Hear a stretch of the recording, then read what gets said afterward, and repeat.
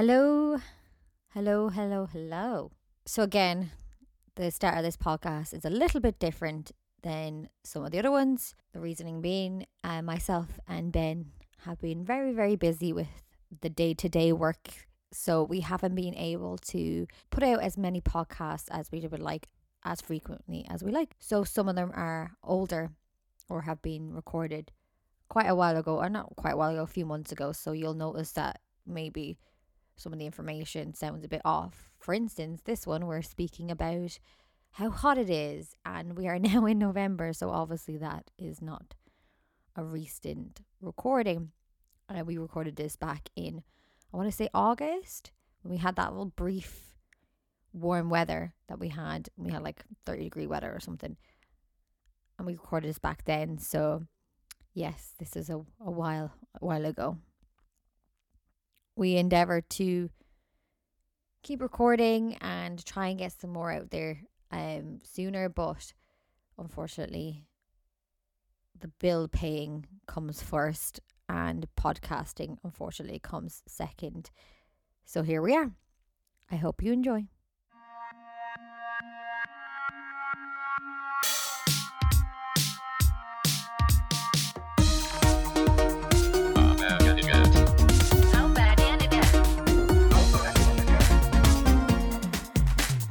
I'm Jess. And I'm Ben. And you're listening to How Bad Can It Get? We watch the most critically condemned movies so you don't have to.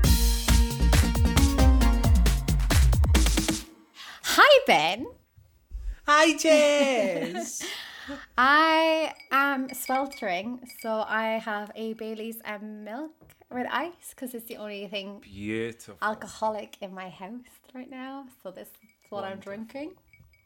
I do love a Bailey's. I currently have vodka and cordial because I have alcohol in my house, but I have no mixer. So this is disgusting, but it serves a purpose. And that purpose is to just relax you, get you in the mood. Definitely relax me, because the subject of this episode can at times make me a bit annoyed because I am quite passionate about this subject. But I'm sure we'll hear that throughout the episode. So I won't say anything yet.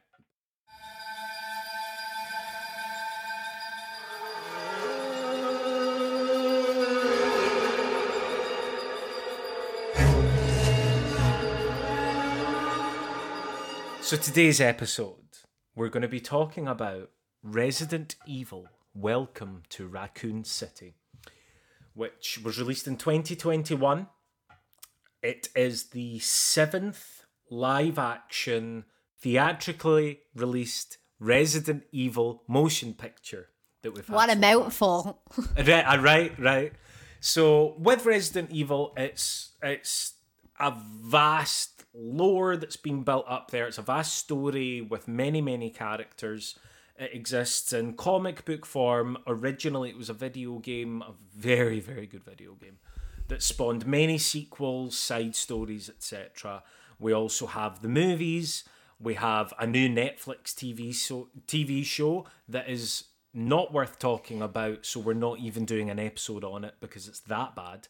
It is one that perhaps we could do an episode on, however, we're choosing not to because it's not worth discussing. It's so bad. But Resident Evil: Welcome to Raccoon City basically follows the games, I would like to say, a little bit more faithfully than any of the movies / TV series have done in the past. That doesn't mean they do it well. There are things that are changed in this movie that don't really make sense, but they do hit certain beats that are required. So, this is a hard one to explain the plot of because there's so much in this movie, but I'm going to keep it simple. It's the story of Raccoon City. Raccoon City is the home of the Umbrella Corporation. Umbrella Corporation are a pharmaceutical company who are also underground creating bioweapons using a virus called the T-Virus. Now, the T-Virus is it mutates people. It can turn people into zombies. It can turn dogs rabid. It can turn people into monsters.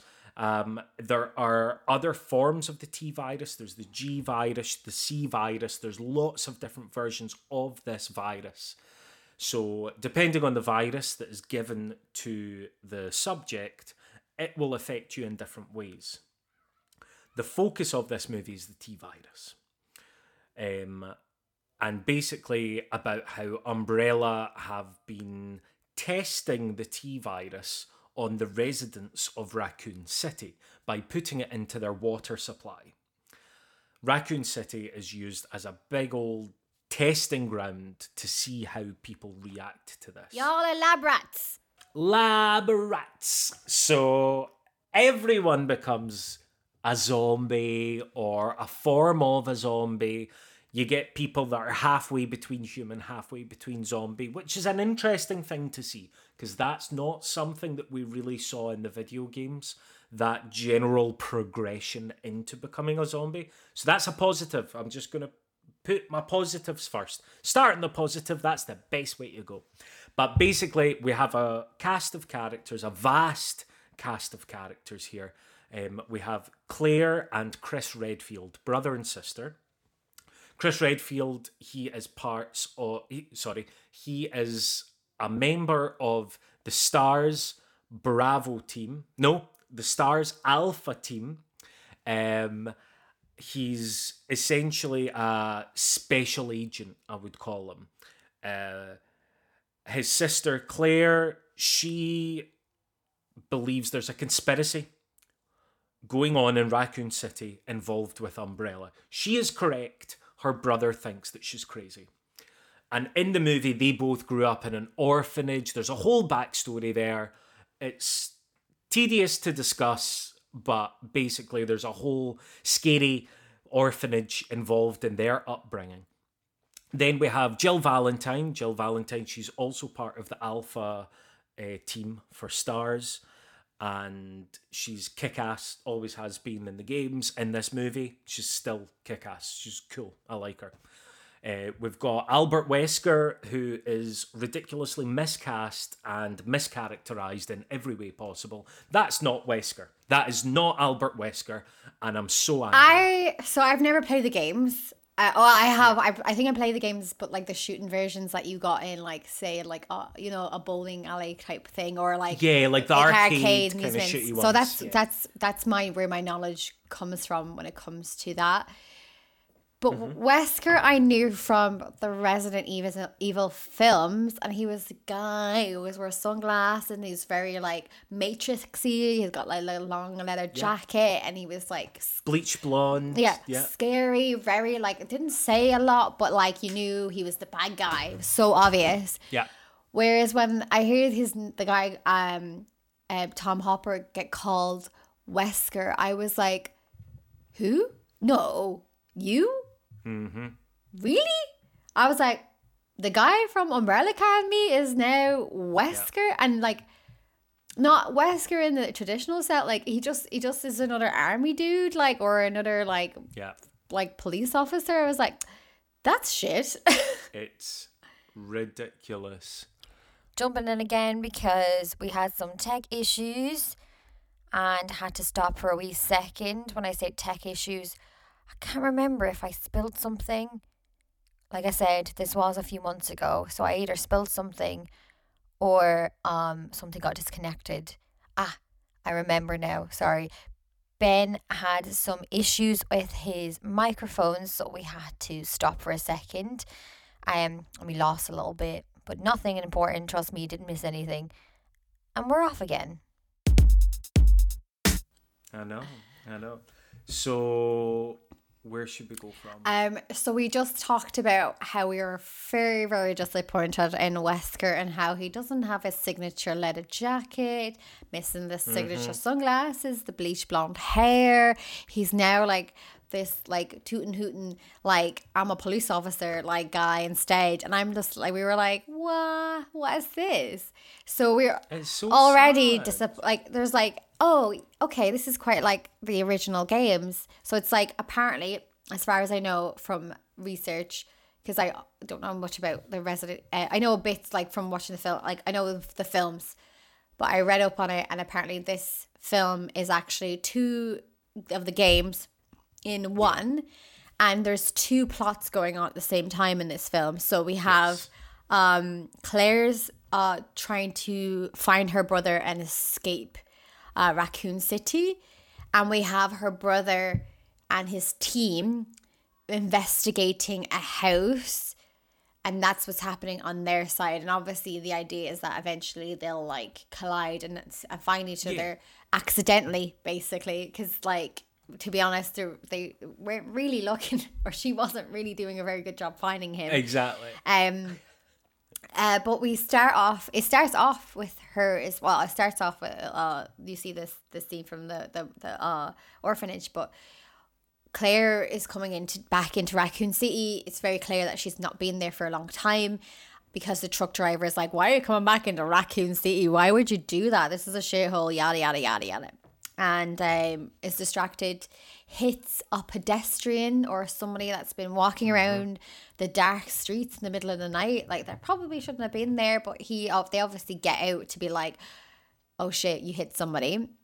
Their dog jumps out too, and they're busy yapping at each other about what to do with the situation. Claire's obviously like, okay, we just need to put the body in the truck. It was an accident. We need to bring it with us. He's like, oh, but it wasn't my fault, lol. Like, she was in the middle of nowhere and stuff, and da da da da da. And while they're yapping, a zombie, very not quiet at all, gets up and like swanters off into the woods. And they turn around, and it's the zombies. Not zombies, sorry, because at this point you're not supposed to really know it's a zombie. But I think it's very obvious if you know Resident Evil that this is going to be a zombie. So she turns around, gone only like a bit of a blood pool on the ground. The dog starts eating or licking the blood pool. Who lets their dog do that, by the way? Like a lick blood off the ground. Even if like it wasn't a zombie, I think that's probably not good for the dog to be like licking up human blood. So lets his dog do that, and eventually kind of goes, oh no, you shouldn't do that. So they go back on their way eventually, and just this like, because Claire's like, oh, we should go find them, and they're like, I'm not going in the middle of the lugs looking with this person, and they're probably okay. So she's convinced to kind of like go into town, and assuming that she had plans to report it eventually. And then we meet her brother then, because it switches between both their stories. We meet her brother, meet his team, and yeah, you kind of get that feeling like that he's like their close-knit group. He definitely fancies Valentine. Jill Valentine. Oh yeah, he's all about the Jill. And then you have the character which I looked up from the games, which is Leon Kennedy. I've never been so angry. I have never been so angry about how they portray Leon in this movie. That he's kind of like a little bit ditzy and kind of like is lucky to be alive in the film. So in the games, Leon is arguably the most competent character. I'd say it's kind of between Leon and Jill as to who's the most competent, not only in defending against zombies, etc., but also emotionally. Leon is he's not my favourite character, but he's certainly the fan favourite. Everyone loves Leon. He's badass, but he's also got a little cute streak about him. He's handsome and fly. He's kind of like your 90s, what would you call him? Like action hero. But not buff and big. He's just kind of like really cool about everything that he does. It's not what you get off at. It's not. Oh no, it's not. He's not. It's not what he is in this movie. He comes across ditzy and like clumsy and like, how does he have a job with a firearm? He doesn't even know how to use one properly. Like Exactly. It's really sad because the first mistake that this movie makes is that they've taken Resident Evil and Resident Evil 2 and made them one movie. Because as I said previously, in terms of tone and in terms of service to the storyline of the games, this movie does it better than any other adaptation's done it. but it really trips itself up because it's taken these two games and merged them into one story. It's so difficult because you have such a vast, amazing cast of characters in Resident Evil, but the two most important characters in the first and second game are, in the first game, the Spencer Mansion itself is the main character, and in Resident Evil 2, the police station, the Raccoon City Police Department, is the main character in that game. The environments themselves are the main characters, and primarily that's why they deserve, if they're going to try and adapt these into movies, they deserve their own movies. The Spencer Mansion is fascinating. The background of it, the history of it, the traps, the puzzles, everything about it. It deserves its own movie. And it's the same with the Raccoon Police Department. It's just weird that they've merged these stories into one movie. It struck me as maybe the writer / director thought, I might not get the opportunity to make more than one movie, so I'm just going to take everything I loved about the games and put it into one.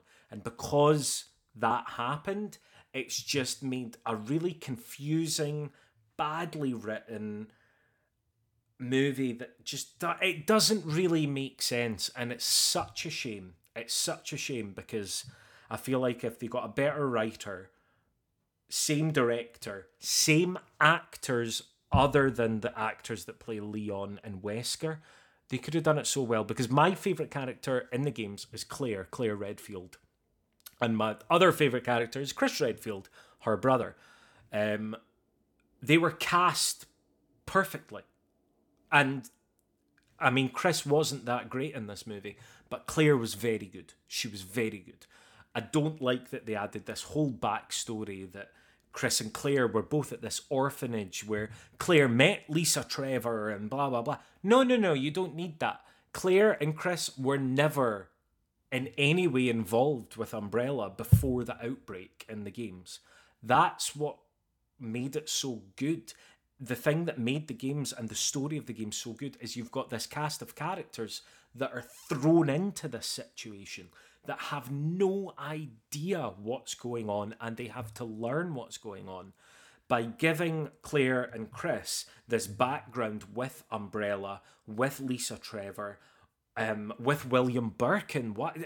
Why do they have to know William Birkin? William Birkin is such a crazy bad guy that they don't need to link these characters to these facts. It's more interesting if the main characters of these movies act as the audience and discover things as we discover things. And that was one thing that I think this movie really got wrong. Yeah. I felt like the only reason why they had that backstory is for two reasons. One, a reason for him to stay and trust him, as in a reason for her brother to trust the guy, what's his name? William Birkin. William Birkin, yeah. A reason to trust him, and a reason why he stayed there in this town, because he felt like he owed Umbrella and he owed Birkin his life, basically. So I felt like that was one reason why they did it. And then the second reason was just so Claire can meet that woman that's wearing a face mask, Lisa Trevor, the sewed on face, was just because obviously she visited her when she was a child or something. Mm-hmm. So it was like she knew her and knew Claire, so she gave her the key only because of that. And there was like a knowing thing there. And then also just so you can see that Claire could have been her. Claire could have been one of them children that got like basically like tested on. She was that close to becoming one of them children.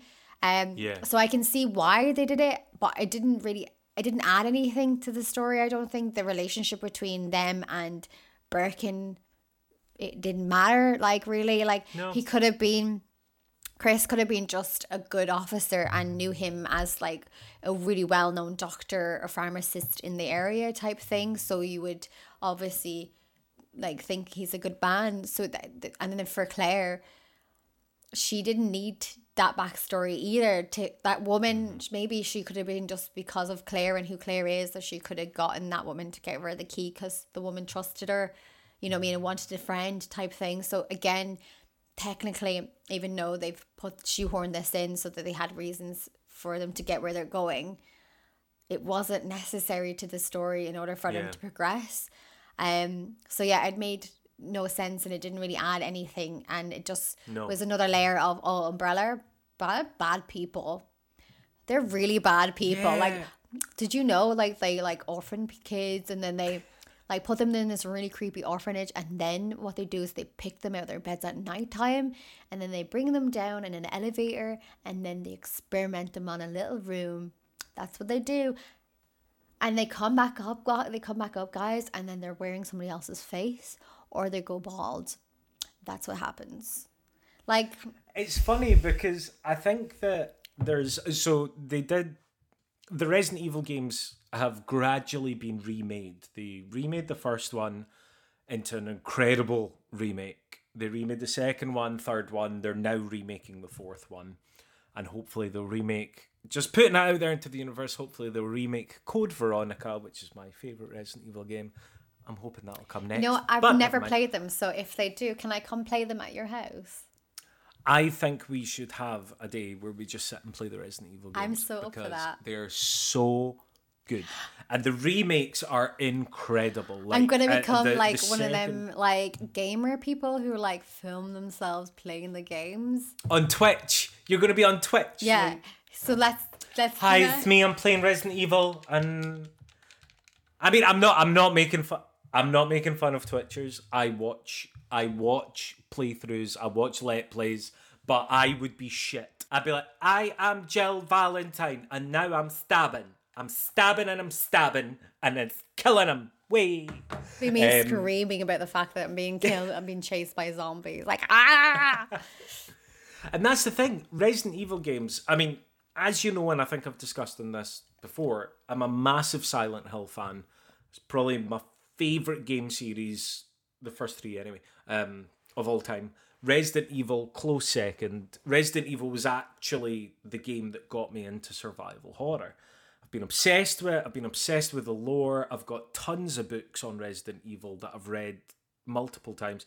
Even this movie that I dislike, Resident Evil Welcome to Raccoon City, the one that we're discussing now, I've seen it 3 times. I don't like the movie, but I love Resident Evil so much that it's kind of one of those things that I constantly come back to.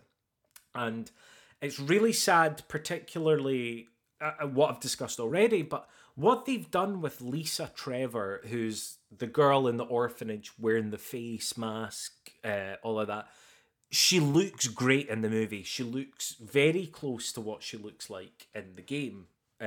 She only turned up in the remake of the first game. She wasn't in any other games. She wasn't in the first game to begin with. She was an addition for the remake. And her backstory was tragic. Like, really heartbreaking. And it was quite beautiful having her. So she's an enemy.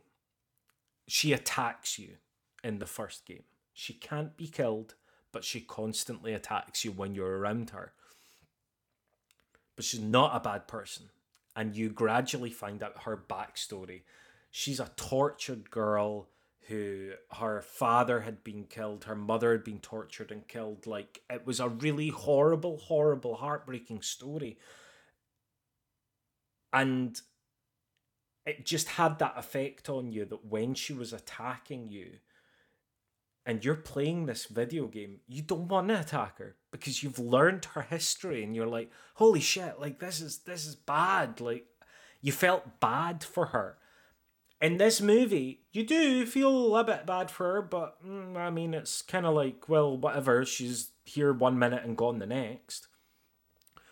I just feel like they had such a missed opportunity. That's all I'm going to say, because I was about to start jumping from thing to thing to thing. You need to keep the through line, or else I'm going to jump back and forward between unrelated points. I will try. I'm not making any promises, so to be honest, I don't know how this is gonna go. So yes, so we've met our main characters, and then you start to see things are unraveling. We're starting to see zombies, quite a few. Like, it's not even, there's not like a slow burn type thing. You start to see them, and then you're like, oh, okay, something's happened. You're already starting to see zombies. Claire goes to her house to look for her brother. He's not there, or she thinks he's not there, so she breaks in. He is there, he's just upstairs. And they also, as you do. As you do. She's like, as you do. She's like, you didn't answer, so I just broke in. I was like, oh, fair enough. To be honest, I would have done the same thing with my brother's house, and I knew to pick lock. I would be like, yeah, I'm getting in here. I need somewhere to stay. It's happening. So either that or smashing the window. So I think she actually went for a better route than I would have, because I would have been just like, rock, window. Pff. And her brother comes down. They have to obviously, like, why did you break into my house type thing. And there's clearly friction there. Her brother, there's a lot of anger towards her from her brother because he feels like she abandoned him. And obviously you learn that that wasn't the case, but not just yet. As far as we know, as far as he knows, is that she just left apparently when they were quite young. And I'm like, you can't really get angry at a child for like running away, clearly. That's from an orphanage. But apparently he's held that grudge. He's held it strong. So she tells him basically that there's something going on. And then she shows him a little ginger man who had said that the water supply had been tampered with, and she thinks is bullshit. He again talks about Umbrella and how it saved his life, and how that Birkin fella had also saved his life, so he doesn't agree with her. So their paths crossed, then they're like filtering out again. And so I will need Ben to come back in here. So I don't know the story with the bald woman and our bald child.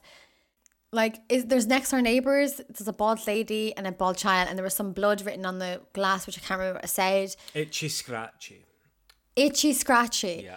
And then she finds the child under the table, asks if he needs help, and then his mother basically jumps through the glass window and attacks her. In this movie. In no other iteration of Resident Evil is this, as far as I'm aware, but this isn't a plot point, usually.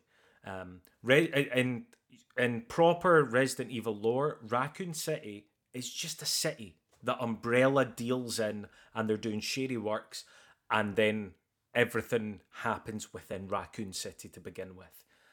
There's none of this, oh, we're going to test the T-virus on the residents of Raccoon City. Basically, they build it up in this movie to be that the only people that live in Raccoon City are the people that work for Umbrella or the police officers, essentially. Because Umbrella has left, right? At this point, Umbrella has basically left. Yeah. There's only like a few people that are still there because they're like closing shop or whatever, and eventually people are going to move out as well, and the rest of them will move out, but they haven't yet. So that's kind of what we know so far. So I think that's the problem with this, is if you maybe aren't a big game fan, there's a little bit of exposition missing throughout the film. Like, there's missing elements that you don't know unless you've played the game. So like, as in like, these are all pivotal characters, or there's mention of characters, but because they're ever so slightly different than what the games were, or the other films were, you don't really know exactly what's going on. So like, for me and the woman jumping through the window, I was just like, who is she? So that has no relation to the games or any previous iteration of the franchise.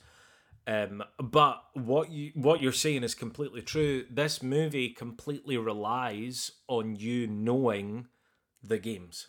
It completely relies on that. It's kind of like, there's so much fan service in this movie, which I'm not against. I am not against fan service. There's certain times where a line from the game will turn up, like someone will say, oh, you were almost a Jill sandwich, or itchy scratchy, or things like that were so not integral to the game, but memorable moments within the games, that you'll kind of go, oh, funny. Oh, that's funny. I'm the master of unlocking things. That's nice. I'm glad I'm hearing that. Whereas I was just like, oh, this is like a creepy neighbor that just like, exactly. She's just like fucking putting like blood on the window and like itchy scratches. Like, oh, Chris is obviously being a nicey neighbor or something, and she is pissed. Yeah. And now she's probably like, oh, now he has some girl coming in the house, and she's all nosy too. And then that was just the last fucking straw. So she's like, nah, bitch is getting out. Like, that's it. I'm done. I'm killing them all. She's a crazy neighbor. From the movie's perspective, the mother and child have just been infected with the T virus, the same as the woman in the diner. Where the more that they drink the water, the more infected with the T virus they become, and then they become zombies. So basically, like, being hydrated is like the worst thing you could do in this film. They're basically saying, drink less water, guys. Exactly. They've poisoned the water in this film. So Umbrella are doing that as a test, or at least William Birkin and his sect are kind of going, let's see what happens. We're trying to make these bioweapons. Let's see what happens when we infect people with the T virus. And Itchy Scratchy, where that comes from is from the first Resident Evil game. At one point within the mansion, you find a diary of a scientist that worked within the Spencer Mansion. Because basically the Spencer Mansion was home to the laboratories where the T virus was made. So you find a diary that is basically shows the decline of someone that is infected with the T virus in diary form. So it's like, oh, I don't feel well, having a bad day today, people are going crazy, oh, I saw a guy dead the other day, oh, I saw blood, oh, there's dogs everywhere. And then eventually it gets to the point that you're reading this diary, but it just becomes words. And it'll be like, tired, hungry, blood. And then the last line is itchy, scratchy. And then when you read that, the person that wrote that diary bursts out of a wardrobe and you have to kill him. So it's kind of sad. It's a sad and really memorable moment. Itchy scratchy. Itchy scratchy.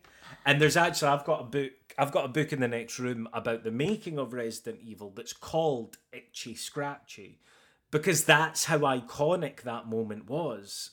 There's so many iconic moments in this series that I think that anyone that's making any kind of adaptation of Resident Evil, they're going to reference at least 3, 4, 5 of these iconic moments within the gaming series, because they're so beloved by the fans, and they're moments that really added to solidifying Resident Evil as a historic survival horror series. It was the first survival horror series, truly. A lot of people say Alone in the Dark, but no, Resident Evil perfected it and made it. Anyway, but when it comes to this movie, like you say, when you've got the mother and the child, it just seems like nonsense. Yeah, they were already looked weird when she got there. So I was like, I just thought they were weird. Like, just like kind of hillbilly people with like balding heads, and that was it. And then she obviously was scratching her face and stuff. And I was like, oh, okay, maybe this is the T virus. But I feel like maybe the film was made more for the perspective of people who are really into the games. And then they just hoped that people would understand it. Or they gave us too much. Maybe they gave us too much credit. Because I was just like, I think this is maybe a woman turned into a zombie and her child turned into... I don't think... We just found out that it was through the water supply, I think. Which also, I'm like, does her brother not drink water? Because then wouldn't he also be infected? Just so you know, the first game is Jill Valentine. Right. And Chris Redfield and Albert Wesker. Those are the 3 people. You've also got Barry Burton, Rebecca Chambers, but those are the 3 people in this movie that are in the first game. The second game is Leon S. Kennedy and Claire Redfield. Okay. So Claire and Chris, they're not in the same game to begin with. Oh. They're in separate. He's in the first, she's in the second. And Claire's first appearance is on an iconic motorbike, wearing an iconic motorbike jacket. So when she got on the motorbike, that was a moment where I just kind of went, cool, Claire. Yeah, it's Claire. Yeah. because again, she is my favorite character from the game series, and seeing that moment, despite it being ridiculous, everything about that was ridiculous. Like her just being like, I'm just taking your motorcycle. I'm like, stop being a cunt. Like, you don't need to be one. And she gets on this motorcycle. I'm not going to say that word again. Hold on. Stop being an arsehole. I hate the C word, and it slips out every now and again. Stop being an arsehole. And then she gets on this motorcycle, and I was like, way, that's great. That is Claire Redfield. And that's where I felt that this movie showed so much promise, because you're going, oh, whoever made this movie gets it. They get it. They know what we want. But holy shit, they messed it up so badly. Like,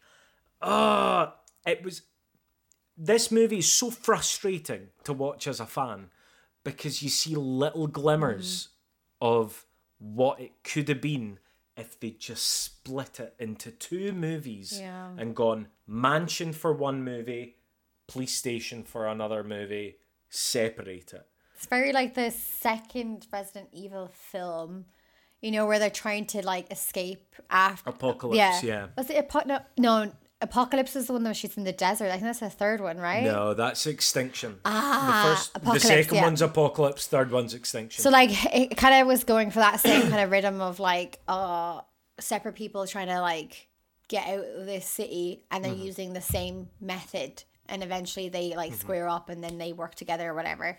And it was kind of going the same way, but I think what I think it lacked was like jumpiness. Like I think they had that one moment which I thought was quite good, which was Chris. Chris is in the house, and at this point he's on his own because his partner they've separated. His partner had gotten bitten, and then he's in a dark room and there's no light, and he's only got like a lighter, and he's like trying to flick it on, and as he flicks it on there's a face, and then it gets closer every time he flicks it on. And I was like, that's like a game moment a little bit for me, because you know, like in a game you're just like fucking shit. So I quite liked that bit, because I thought it was quite good, because it was never the same face as well. Like you have his friend, and then there was another face over here, so he was kind of getting it, and then all of a sudden his friend was in front of him, but there was somebody at this side, and then he was like shit, and he had to try and like fend them off. And obviously Valentine comes in to save him. So that like, but that was a glimpse of that was a glimpse of how good this director could have been, where every shot, so it's complete darkness that's only lit by a gunshot. Yeah, very good. So it's complete darkness, and then you just get bam, bam. So you don't know what's going on. You're hearing struggling, and the only time you see anything is when the shot is fired. And I thought, that's a really cool scene, and it was so well lit. It was so well paced. And I remember watching it and going, this director could have done so much with this if we'd just been given a better script and longer. Yeah, I think that's the thing as well, is like, so like them elements like really bumped it up, and then you had really bad kills. For instance, the guy, the report, I don't like, it's not reporter, he's Ben something, is Claire's friend. He obviously is very aware of what's happening. He's got the backstory. He's been imprisoned obviously for his knowledge, and he's been imprisoned with somebody who's clearly very ill, and he's aware of this, and he gets a hold of Lillian Kennedy's gun and like threatens him to get him to open the door, but completely has just decided to forget that there's a man very ill who clearly is going to turn into a zombie on his side, even though his character is quite intelligent. And then and knows his entire job is unveiling what Umbrella are doing. So you're like, you'd think he would say, this guy's going to become a zombie, or even say, I need to get out, this guy is going to kill me. And then once the door opens, it's like, or while he's doing this, it's like he completely forgets that guy is there. So then when he gets attacked, it's very like obvious and disappointing, because there's no even like push off or second of protection for himself. He just gets bitten straight away, and that's it. And then it's Leon's moment then to be shit at like basically protecting himself, and then Claire has to come in and actually like save him. That's the angriest I was at this movie. Yeah, I was like a little bit like, right, I get you're obviously wanting to show that this woman is very strong and capable, and this man is maybe not as much. And I know obviously with you being a fan of the games, that's obviously going to be conflicting for the character, and it's fair enough because his character was a little bit shit. But it was like death scenes like that. It's like, again, Chris, his partner who gets bitten, he's spending he doesn't, it's not, there's no fight in it, like there's no fight in him. So he's like on the stairs. Chris is fending off 3 different zombies with 2 hands, apparently, but his friend can't even fend off one, and is like bitten really quickly. There's just no fight in him whatsoever, and it was really he just makes stupid decisions. It was really as well. pathetic. It's like, I'm gonna run here, and then oh no, and then I'm going to seemingly purposefully get myself surrounded. Like, watching that scene, I was like, why are you going there? Why are you now going down the staircase that you can see there's zombies down at the bottom of, and there's nowhere for you to go? Like, it was just nonsense. Yeah, it was, and they're supposed to be like obviously really like fit Special ops. They're meant to be special ops. And it didn't really come ridiculous. across like that. Like, at least when you compare it to I can't remember the guy who is but the actor was in like The Mummy. Brendan Fraser. It's like he's not in this film. Sorry, he was in the Resident Evil one. He's in this Apocalypse. Oh yeah. He's in Apocalypse, and he comes down Extinction. and he tries to save the woman who jumps off the building. Yeah. But like his team and him, like they like all seem to know what they're doing, and when they get killed, you feel like, okay, they got killed because shit happened and there's a lot of zombies, and like obviously what are you gonna do? You're overwhelmed. Whereas in this, I felt like the deaths for them were really pathetic and didn't make any sense. And another problem I had with the film is like the special effects for it were quite bad. Like the zombie, like the ones that are like the proper monster zombies were not great. Like if you think about how old the Resident Evil one were, and the dogs in that were fucking scary as fuck, and these dogs were like green, glowy, and like really, really fake looking. So I was like, if they could do that like 15 years ago, I don't understand why your dog looks so shit now. And why didn't they use practical effects? Like, that's one thing that really gets me when it comes to Resident Evil, is it's an IP that feeds so much into B-movie horror. Talking George A. Romero and Tobe Hooper, all those kind of horror movie creators. You could get away with using practical effects. You just need to hire the right people. For instance, with the dogs in the first Resident Evil movie, they just used real dogs and slapped them with blood and guts. Yeah, and it worked. And then digitally added the sharp teeth. Yeah, and it works. Yeah, it didn't look incredible. It looks better than the fucking shit like CGI tubby dog as well. It was like a tubby dog. Because it doesn't need to look incredible. It doesn't need to look incredible because with the whole theming around Resident Evil, as long as it looks somewhat tangible, that's fine. That's fine. It's like William Birkin, when he became, later on in the movie, when he becomes the monster that he becomes, it's very close to the game.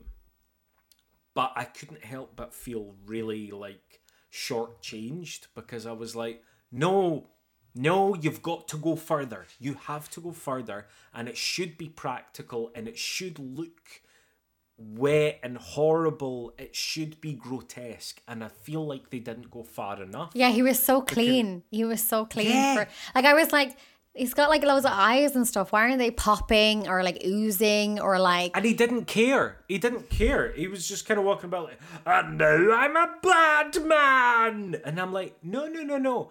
You're a human being that is becoming a mutated husk. Yeah. you would care about that. I want to see the humanity as you become the monster. Especially because this is going to affect like your whole purpose, which was like to continue to do your work. You can't do your work anymore because like how are you meant to do it now? You're turning into a monster.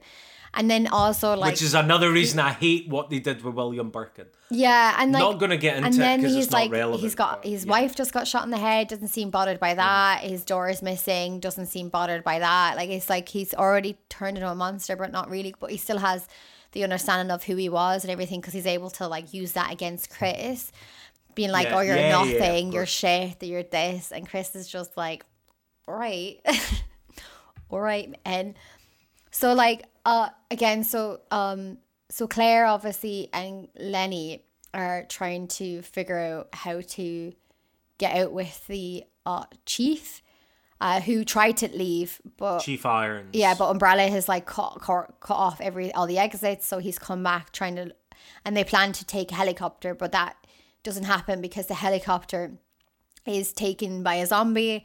Zombie crashes it into that house, and you see that whole scene. So like it's kind of like two stories are like on the cusp of clashing but haven't quite clashed yet.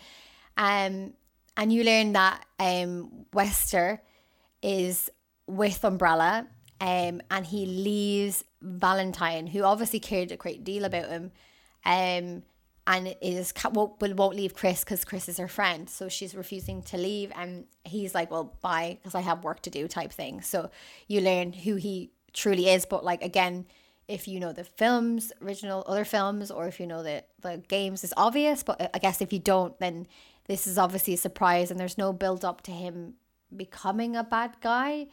He just all of a sudden is, and that's it.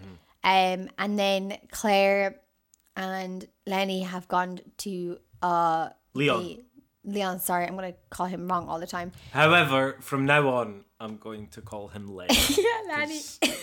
In this movie particularly, he's a Lenny. He is a Lenny. He is not Leon. He's not your guy. Lenny. He's not your guy. He's a sham. He's not the man I knew. He's this other man. You're not the Leon I love. You've changed. So they go to the orphanage, obviously, like fucking poor Claire's having fucking flashbacks, being like, oh, I won't go there. But they do, because that's their way out apparently. And that's when you meet the woman, what did you call her again? Lisa Trevor. Yeah, who basically saves the day, saves them, because they almost get killed by one of them really licky ones, like lickers, who also remind me of like the Pokemon. What's his name? The one that licks people. Psyduck. Yeah, Psyduck, right? Psyduck that licks people. I think. There's another one. There's a pink one. The pink one with the tongue with the wee round bit. Yeah, so like the licky Pokemon. He reminds me of the licky Pokemon. If anyone knows the name of that Pokemon, please comment it, because it's going to drive us crazy. Yeah. So, that comes in, and she like is so badass, Lisa. She like launches on the back of this fucking thing and then breaks his mouth open with her, because she's like imprisoned. She's got wooden cuffs on, yeah. So she kills them with the wooden cuffs, and then Claire asks for help, and she gives her a key and shows her to a lift, and doesn't come with her, which I thought was quite sad. And then they go down the lift, and that's when Claire discovers what they were doing with the kids and everything. Also, though, did you not, like, I don't know if I'm just in this boat because I'm a fan of the game, sorry. I hated how the lickers looked. They were really shiny. I think that was another one that could have probably done with just being a person, because it wasn't great. Yeah. And it's one that, like the CGI in the original movies, the Mila Jovovich, Paul Anderson movies, the CGI in that was terrible. It was fucking awful. But that was early 2000s, so I was kind of like, well. Nowadays, I'm like, well, realistically, I feel like you could have made that look better.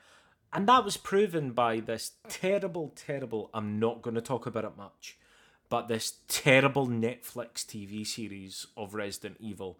When they had the lickers in it, which was just maybe about a 10-minute scene, the lickers looked great. They looked so good. It's just a shame about everything else because but no, I agree. Like they some of the monsters in the series was actually quite good. Right. Like, and watching this movie, I was like, how did this happen? Like, was it maybe it was really low budget? So then, and then on the other side, Valentine or Jill and Chris have now followed Wesker into the tunnel. And Wesker has found Birkin. Is it Birkin? Yeah, And William his Birkin. family. Yeah. And basically shoots the mother, shoots him, shoots the mother. The door is left with nobody. But Birkin has also souped himself up with some of the T-virus, G-virus, C-virus, whatever version that he's taken. One of them. Because he didn't want to give up his work. And the guy was there to take the work from him. And Valentine shoots him. And so then she saves the little girl and then he like regrets obviously what he's done. And she's really upset because obviously she doesn't want him to die even though she stopped him.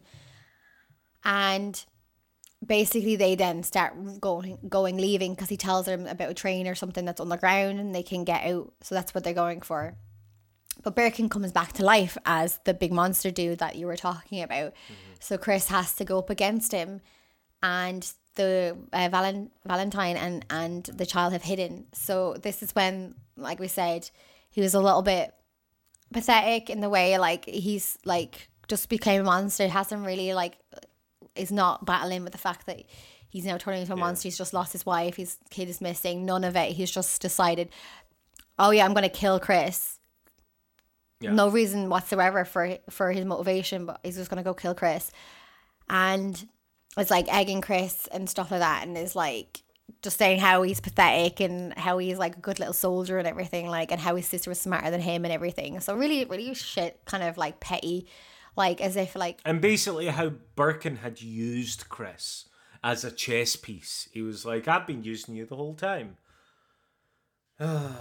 It's a shame because Birkin was actually quite sympathetic in the games. Not entirely, but Birkin wasn't an evil mastermind. He was someone that had created what others thought was quite exceptional, and they were going, "Oh, this virus that you've created, the G virus, is gonna create soldiers that will be undefeatable and blah blah blah blah blah." And his wife Annette, she was crazy, but not really, but she was.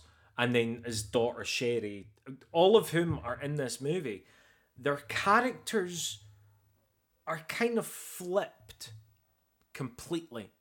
I would say that Annette, the wife, she's kind of the mad egomaniac in the games.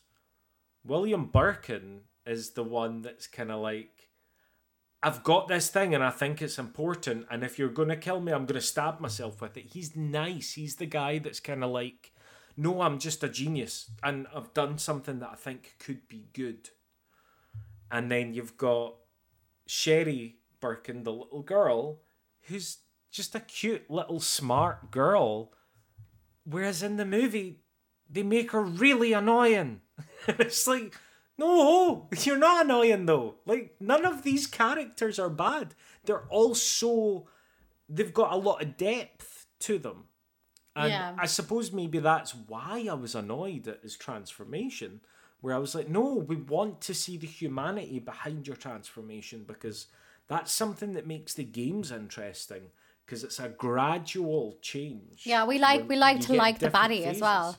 We like to like the baddie. Exactly. We like the baddie to have a motivation in the sense that like maybe they had a really bad background and their motivations are coming from the right place. It's been like skewered, you know, in a way, and it's been messed up and mixed around. Exactly. When we just have a one-dimensional baddie who's just bad because, oh, I'm smart, so I've made this and I don't want anybody to take it from me, so I'm happy to inject myself with it and fuck whoever I kill, you know, the way it's kind of like really boring in the sense that I'm just like, you're just like, oh, there's just nothing about this character that kind of makes you go understand where they're coming from.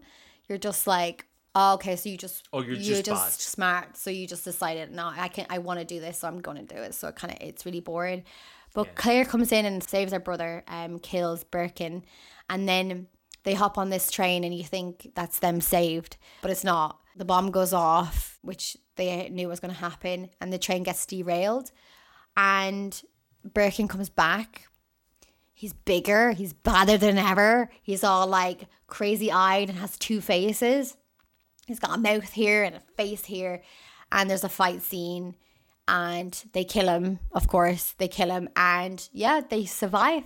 And that's that. That is the film in a nutshell. I think that the women were very good, even if they weren't good representations of the characters. Yeah. They were very good.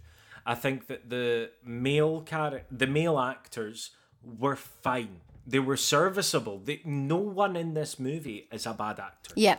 And I think that that's important to say. Like, no one is a bad actor in this movie. The script is not great, which makes it difficult and awkward.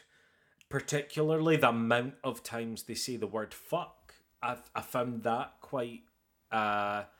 I don't know, there was something about it that I just felt like every scene had the word fuck multiple times. And I was like, you don't need to keep saying that. Yeah. Like, you really... I don't know if it was their way of trying to be more adult or whatever, but I was like, this is too much. It's too much. And I'm not bothered by that word. Like, that's not a word that offends me. I just mean that it was just overused constantly, that it felt boring and cheap and trying to make people sound badass, but it actually did the opposite. It made them sound ridiculous.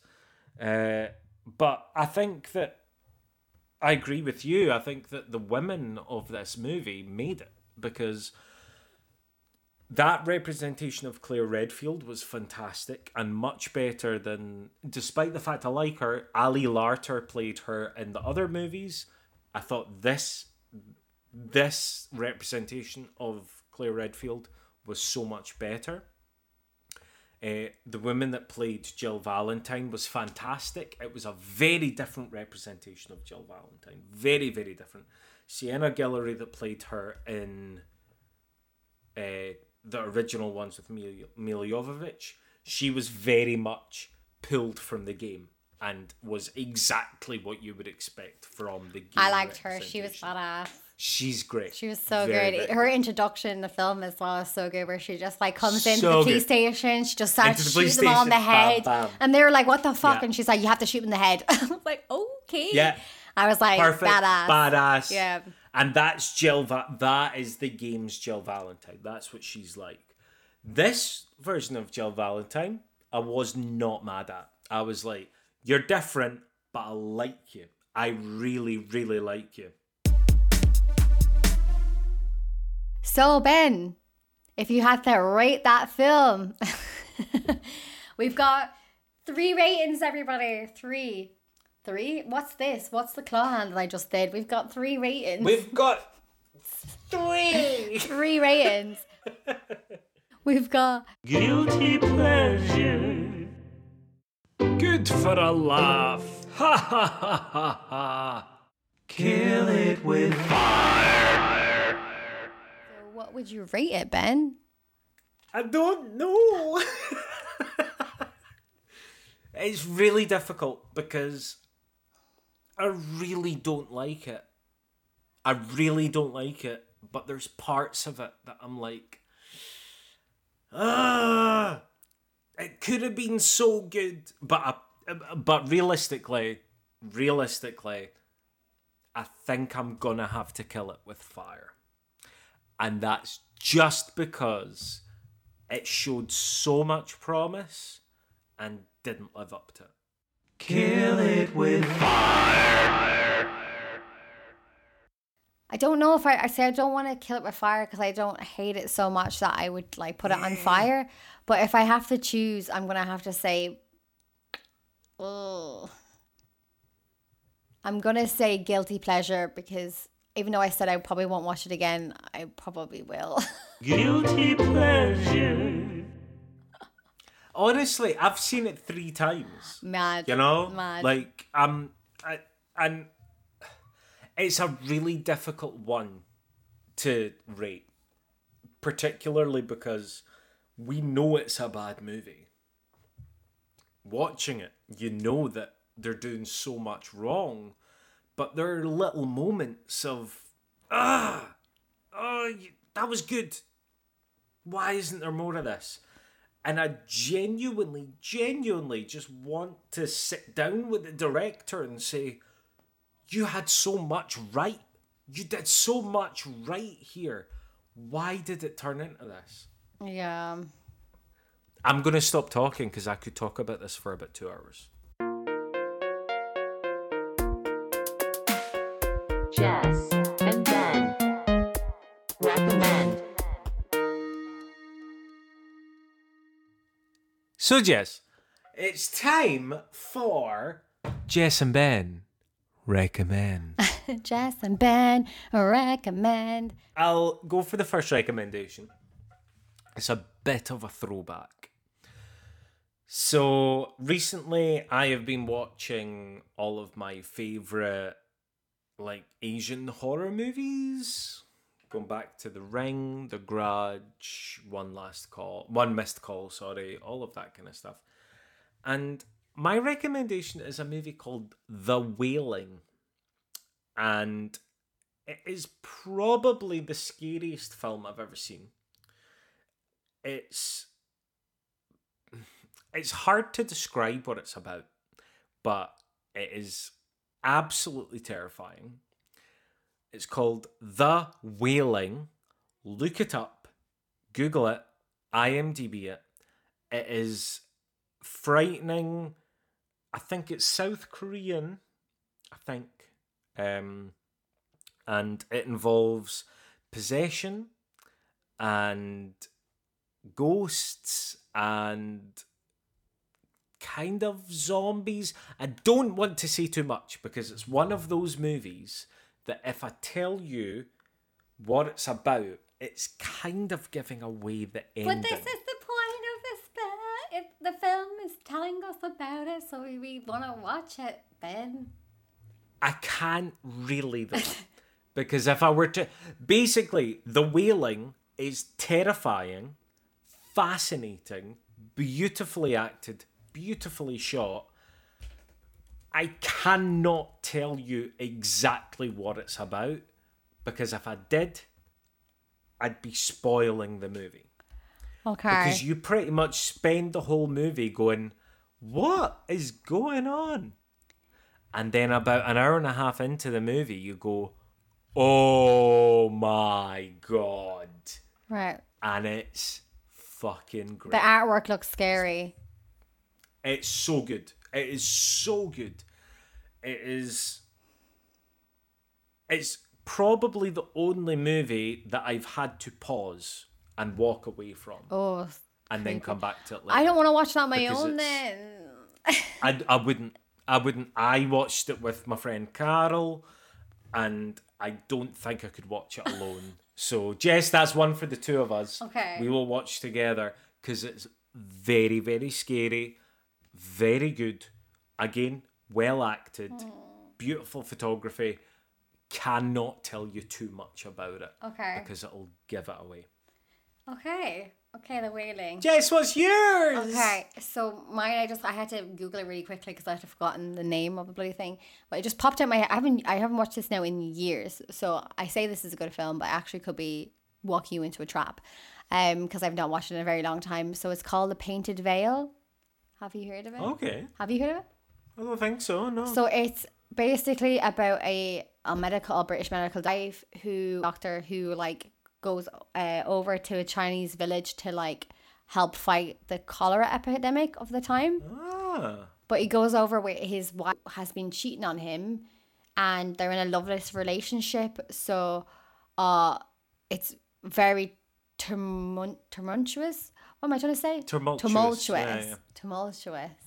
And it's really sad because it's really hard to watch. He doesn't treat her well at all. Obviously he's heartbroken from her cheating on him, but at the same time she's in a Chinese village. She doesn't speak the language, and the only person that she has is a husband that that doesn't love anymore and has obviously been cheating on and treats her like shit now. Oh God, this sounds heartbreaking. Yeah, so the whole it gets really sad, but basically the whole film is obviously about them living in that village and their relationship and how their relationship develops while being there and what happens between them when they're there. But it's a very good film. Like, it's Naomi Watts is like the woman. Jess, Naomi Watts is one of my first crushes. No way. I love Oh my Naomi God. Watts. Unexpected. My three first crushes: Naomi Watts, Sarah Jessica Parker, and Jennifer Connelly. And their respective films are Labyrinth, Hocus Pocus, and The Ring. I love Naomi Watts. She's incredible. I will watch everything that she does. What's this film called? Remind me. I'm going to write it down. The Painted Veil. The Painted Veil. He was in The Bird and he was the Hulk as well. What? Oh, I've met him. You've actually met him? Yeah, no. I chaperoned him when I worked in Name dropping, London at Her Majesty's Theatre. His name is... Yeah, he played the Hulk. He was in Troy. His name is... Edward Norton. Oh, no, not him. No, it wasn't him. It was the other one that played the Hulk. That's so funny. No, Edward Norton. What's the other one that played the I know Hulk? what you're talking about, but I can't remember his name either. Him anyway. But yeah. So it's Edward Norton and Naomi Watts in this movie. The Painted Veil. I'm going to watch that tomorrow. And then when we get together, we will watch The Wailing because it's fucking great. Brilliant. Super. Okay. Brilliant. Well, I'll see you all next week then. See y'all next week. See you next week, darling. Oh, why don't you come up and fuck me in the ass? Oh, where did we get that from? Never mind, that's a RuPaul's Drag Race / Mae West quote. Never mind. Anyway, bye everyone!